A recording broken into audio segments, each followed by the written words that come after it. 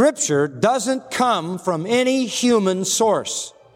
It is a miraculous book, authored by God through the Holy Spirit, moving human writers to write exactly what God wanted said.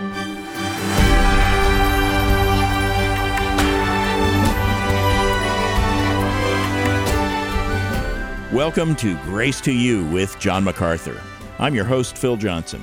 You've seen the self-help books, you've heard the self-help talk shows, different people offering different solutions to all the same problems. Well, if you're looking for the one source you should trust, stay here as John MacArthur continues his look at how to get the most from God's Word on Grace to You. But John, before you begin today's lesson on the inspiration of Scripture, I'd like you to respond to a question that came in on our Q&A line from a listener named Deborah. It's a short question, but it's an important one. My name is Deborah. My question is, what versions of the Bible are better than others, and why? Thank you, John. Well, thank you, Deborah, and that's a big question. The short answer is that I have preached for decades from the New American Standard Translation of the Bible. There's a reason I have done that, because I have felt through the years that it is the best translation. You may be more familiar with the King James Version or the New King James Version or the ESV, and there are many others. But what you look for in a Bible translation, just to be clear, foundationally clear, is that it is based upon an accurate translation of the original texts of Greek and Hebrew. Greek in the New Testament, Hebrew in the Old Testament. So let me explain that a bit. The job of a translator is to find exactly what the author said. Let me say that again. The job of a translator is to find exactly what the author said and say that again in the language he's translating into. Now notice the word author. Translation has to do with what the author said. Translation does not have to do with what the reader reads. But that has become very confusing over the last number of decades because people have translated the Bible thinking of what the reader will read. In other words, accommodating the reader, changing whatever needs to be changed because the vernacular has changed or the culture has changed, and you're trying to reach the reader. Now, let me be clear. We want to reach the reader. We want to reach people in the current culture, in the current world. But you do not find that as the job of the translator. The job of the translator is to be completely consistent and faithful to what the writer intended. Closing the gap between the writer and the modern reader or any reader is not the job of the translator, it's the job of the preacher and the teacher. That's why we say at Grace to You, we are basically unleashing, unpacking, unveiling Scripture one verse at a time. We show you what it originally meant. That is our job. We start with an accurate translation, and then we do an exposition, which moves from the author to the reader. So any of the translations that are committed to an accurate handling of the original text are the ones you definitely want to use. Yes, you do. And thank you, John. That's a helpful clarification. Friend, when you read your Bible, it's essential to make sure you know its meaning, that you understand what you're reading. To help, here again is John MacArthur to continue his series, How to Get the Most from God's Word. Let me remind you that the Bible is the most powerful book in existence, the most powerful piece of literature ever penned. According to Hebrews 4:12, it is alive and powerful, sharper than any two-edged sword, and it has the capability to pierce into the very soul of man and dissect man and reveal his own nature and his own character and his own sinfulness, his own longings, be they for sin or for God, it can literally tear you to pieces. It cuts deep. It is a powerful and living tool that God uses to expose the heart and the truth about us to ourselves. But not only does the Bible tear you to pieces, it puts you together again. According to 1 Peter chapter 1, the Apostle Peter reminds us that we have a living and abiding Word of God that is an imperishable truth upon which God builds a foundation of eternal life and glory. So while the Word has the power to cut and to tear and to shred our confidences and to reveal the truth about the inner recesses of our hearts, it also has the power to put us back together again. According to 1 John 1:4, John said, "These things I write unto you that your joy may be full." The Bible also is the source of consummate joy, built on perfect peace and hope for time and eternity. This is the most powerful book in existence. And that because in order to accomplish these living things, it must be not the word of men, but the word of the living God. And that is exactly what it is. That's why Psalm 138:2 says God has exalted the word to the very level of his own name. It is impossible to separate the glory of the word from God himself, because this is indeed his own word. The Bible is not the word of men, it is the word of God. And I want to talk about that a little, because if you're going to be a student of Scripture, it will be largely predicated on your confidence in the Scripture and your understanding of what it is you're dealing with. The Bible is revealed truth. In it, God speaks. I want you to turn to several scriptures to understand this. First of all, Hebrews chapter 1.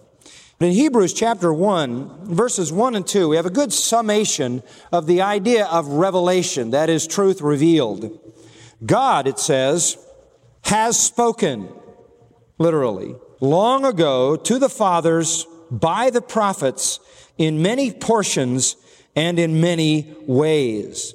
In these last days, he has spoken to us in his Son. And we'll stop at that point.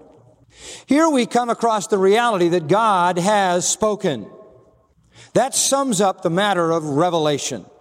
God has spoken. That is, he has revealed himself. He has disclosed himself. God has revealed truth for man. How did he do it? He did it to the fathers, that is, to the fathers meaning the men who were the leaders of Israel, and even before them, of course, to the fathers known as the patriarchs in the Pentateuch, the book of Genesis primarily. God spoke long ago to those fathers of the nation Israel. He spoke by the prophets. That's just a generic term meaning the Scripture writers, or those who spoke for God, those who were God's spokesmen. It is a term that includes prophets, the technical term for those who are called prophets in the Old Testament. It also includes kings like David and Solomon. It would include priests like Samuel and others who were used by God to speak. Prophet used here then in sort of a non-technical, generic sense of one who speaks for God.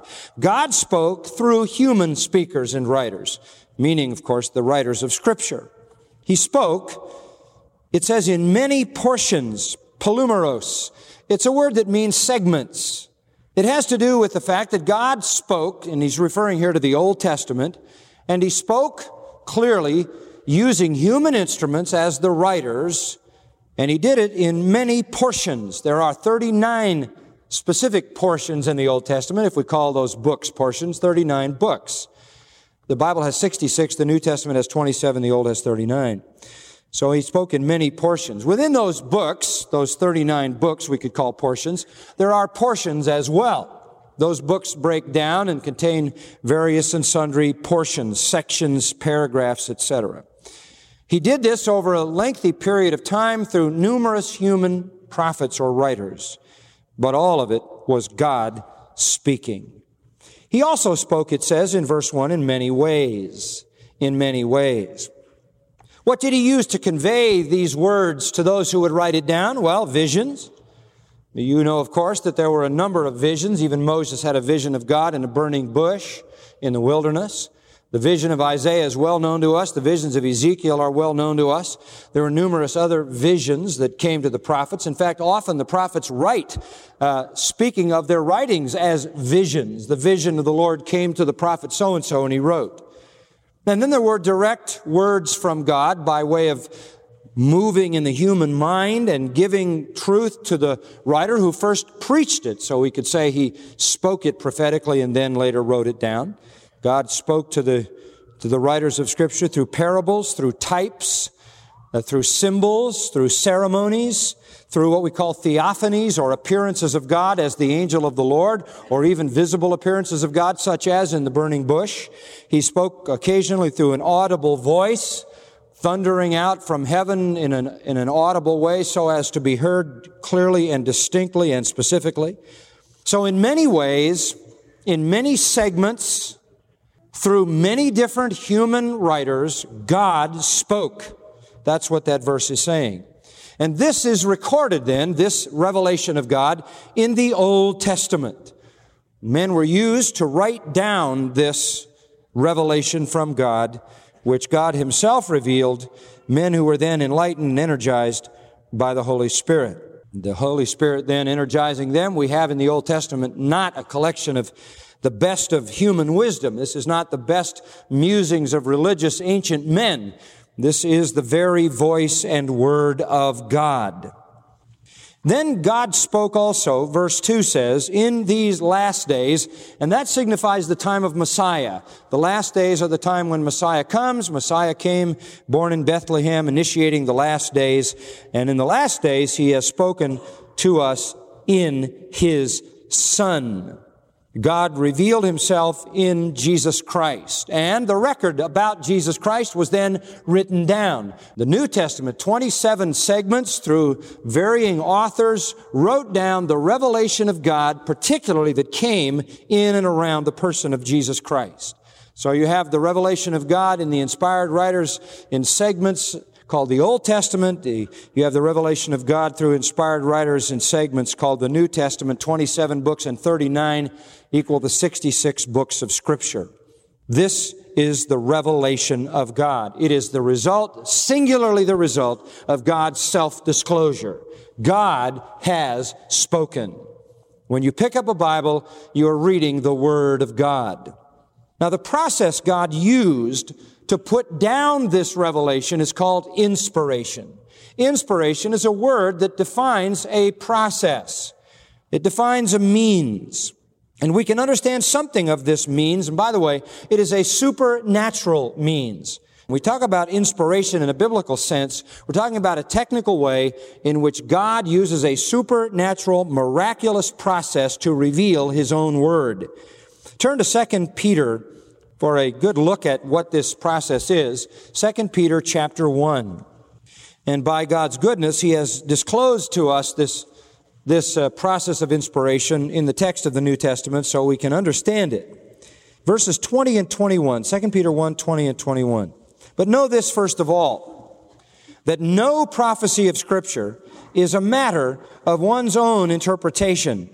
For no prophecy was ever made by an act of human will, but men, moved by the Holy Spirit, spoke from God. Now, these two verses are just loaded with significance with regard to this matter of inspiration. The key word here is the word moved in verse 21. Moved, carried along, borne along. It's a word that is used in secular Greek sources to refer to something floating downstream like a leaf. They were literally carried along by the Holy Spirit. The writers of Scripture, the men who wrote the Scripture, and by the way, there are no female writers of Scripture. All 66 books are written by men. So the Spirit of God moved these men along so that they actually spoke from God, borne along by the Holy Spirit. Let's look a little further into this text. Verse 21, no prophecy was ever made by an act of human will. Back to verse 20. Know this first. No prophecy of Scripture is a matter of one's own interpretation. Now, there are two immediate disclaimers, and both of them say Scripture doesn't come from any human source. It is a miraculous book, authored by God through the Holy Spirit, moving human writers to write exactly what God wanted said. No prophecy of Scripture. That refers to all of it. No place in Scripture. It's not talking about prophecy in a predictive sense. Prophecy means to speak forth. No message from God, no speaking forth of God contained in Scripture, nothing from God contained in Scripture is a matter of, look at that phrase, a matter of one's own interpretation. Now this needs a little bit of explanation. I really never have liked the translation interpretation here, because the Greek term is epileusis. If you know anything about the Greek language, luo is the word to loose. And this is a compound of loose.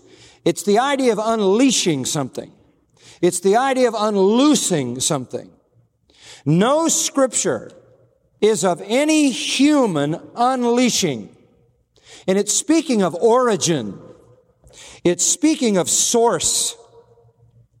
In the genitive case, the usage indicates source. So Peter is actually saying Scripture does not come from any human source. It isn't a question of some men having intimacy with God and some people knowing God and watching God work and having historical acquaintance with the operation of God, having a high level of human genius and a high level of religious sensitivity, writing down their best understandings of God. It is not that. It isn't the worst of men, and it isn't the best of men writing down their musings about God. No prophecy of Scripture, no message in Scripture anywhere is, as to its source, human. None. And then in verse 21, he further strengthens the point by repeating it. No prophecy was ever made by an act of human will. That is a very remarkable statement. Nobody ever said, no matter how noble they might have been or how godly they might have been, I think I'll write Scripture. No one has ever said that and done that. Some may have said it, but they didn't do it because it's impossible. No prophecy was ever made by an act of the human will. You can't produce Scripture from the human will. You can't produce Scripture by any private origin. Rather, men, moved by the Holy Spirit, spoke from God. It doesn't come from men. No prophecy was ever borne along by human will, same verb, but it was moved, borne along, same verb, by the Holy Spirit. The Holy Spirit selected the author. The Holy Spirit gave the message to the author so that what he wrote down was exactly the Word of God, inerrant and infallible. They spoke from God, writing exactly what God wanted said. That's inspiration. Now turn to another scripture, 2 Timothy. We could spend a lot of time on that text and have in the past, but for now, just to put you in touch with these very formidable claims so that you understand the character of inspiration. 2 Timothy 3:16 and 17. All Scripture is inspired by God. That's where we get that word inspiration. Now, this is passagraphe theopneustos. The word theopneustos is God-breathed. It's translated inspired here. It means God-breathed. If you didn't have any air, you couldn't speak. If you couldn't breathe out air, you couldn't vibrate your vocal cords, you couldn't make any sound, couldn't form your words. What this is saying is God breathed out Scripture. God spoke it. It is the very breath of God. And not just in the sense of breath, but in the sense of blowing out breath in a way that goes past the vocal cords, vibrates the vocal cords, past the mouth, which forms the enunciation, and God produced exactly what He wanted said. God spoke it. In Psalm 33, you have a good comparative text for this, Psalm 33:6. By the word of the Lord the heavens were made. And here's a synonym. By the breath of His mouth, all their host. Here you have a statement, the word of the Lord, and a parallel statement, the breath of His mouth. The breath of His mouth is the word of the Lord. It was by the breath of His mouth, which is the word of the Lord, that everything was created. God spoke it into existence. So God breathed means God spoken, God said, God stated. Scripture then is God speaking. That is why Romans 3:2 calls Scripture the oracles of God. The oracles of God. God is the author of what the Bible says. Everything in the Bible comes from God. It is not a human book. All Scripture and every Scripture is God-breathed. It comes past His vocal cords, if you will, in the supernatural sense, and it conveys to us precisely what He wanted to say. Every word of God is pure, Scripture says. Scripture cannot be broken, John 10:35. Scripture will come to pass, though heaven and earth will fail, because it is the living and abiding and eternal Word right out of the mouth of God Himself. Now, some other things you need to understand about the inspiration of the Scripture. Paul does not say in 2 Timothy, and it's very important to note that the writers were inspired. He says all Scripture is inspired. And you want to understand that. The writers were not inspired. The Scriptures were. We talk today about an inspired person, inspired to some great achievement or some great literary accomplishment, or whatever it might be, some great scientific accomplishment. That's not what we're talking about. The Bible doesn't know anything about inspired men. It only knows about inspired words. You understand that? That's very important. You say, what do you mean by that? I mean by that Paul wrote some things that weren't inspired. It was not Paul who was inspired. It was Scripture that was inspired. And when Paul wrote Scripture, Scripture was inspired. When Paul wrote something else, it was not inspired. Paul wrote to the Corinthians, 1 Corinthians and 2 Corinthians, the two inspired books in the New Testament. But there is a letter that he wrote to them before 1 Corinthians and a letter between 1 and 2 Corinthians which do not appear in the Scripture because they were not inspired. Paul is not just generally inspired. No Bible writer is. No Bible writer is. Isaiah was not an inspired writer as such, neither was David or Paul or John or anybody else. Only when they wrote Scripture were they the vehicle through whom God breathed out His Word. Scripture is the Word of God. It is not the word of inspired men.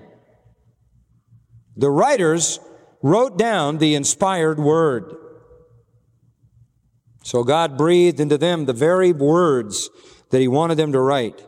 And by some miraculous, supernatural, indescribable means, they wrote down exactly what God wanted said, which isn't difficult if you're God. He can certainly accomplish that.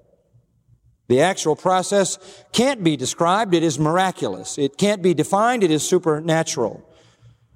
Some have suggested that it was a high level of human achievement. Not so. When man at the highest level of his achievement writes, he writes about himself and tends to exalt himself, not condemn himself. They couldn't produce the Scriptures. And that's why they claim that God wrote it.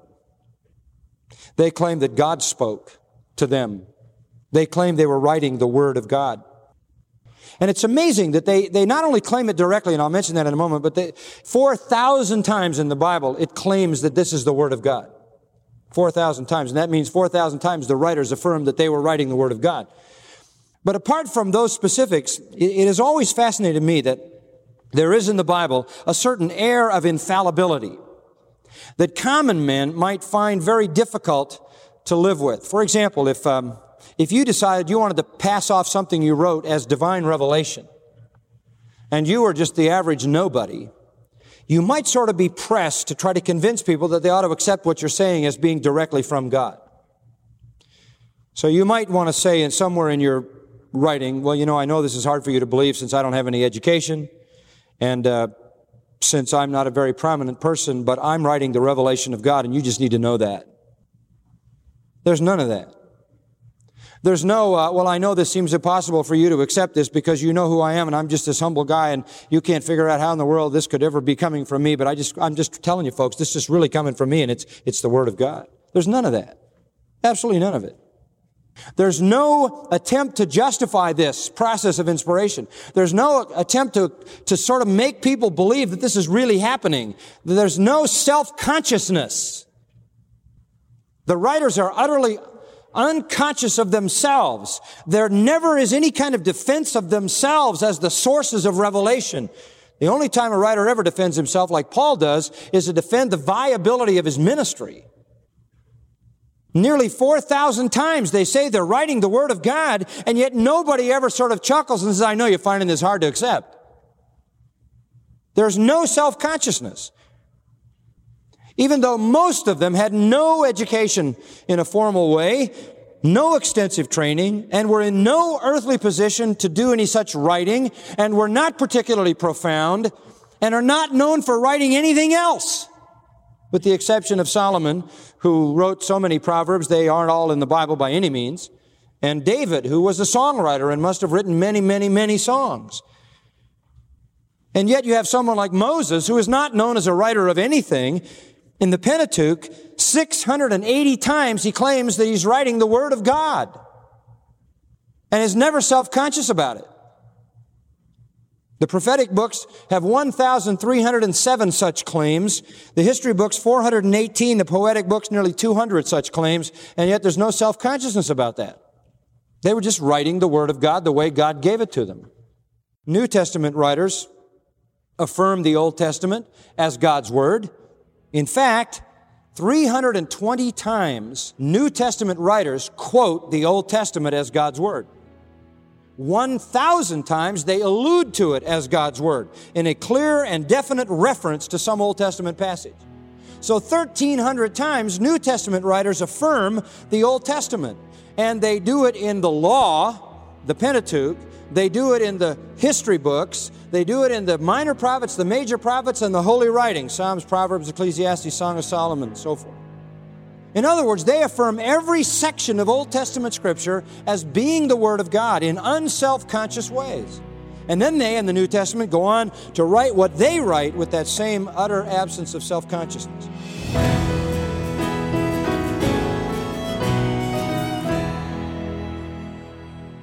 That's important truth from John MacArthur, Chancellor of the Masters University and Seminary, Bible teacher here on Grace to You, and John has been explaining how God inspired the Bible and what that means for the way you read God's Word. Today's lesson is part of John's series, How to Get the Most from God's Word. And friend, keep in mind you can get this entire series on 5 MP3 downloads for free, or you can purchase a 5 CD album if that's better for you. It's an ideal resource to review with a young believer. You can pick up a copy of How to Get the Most from God's Word when you get in touch with us today. The CD album is reasonably priced, shipping is free, and you can order it by calling 855-GRACE. That translates, by the way, to 800-554-7223. Or you can go online to our website, gty.org.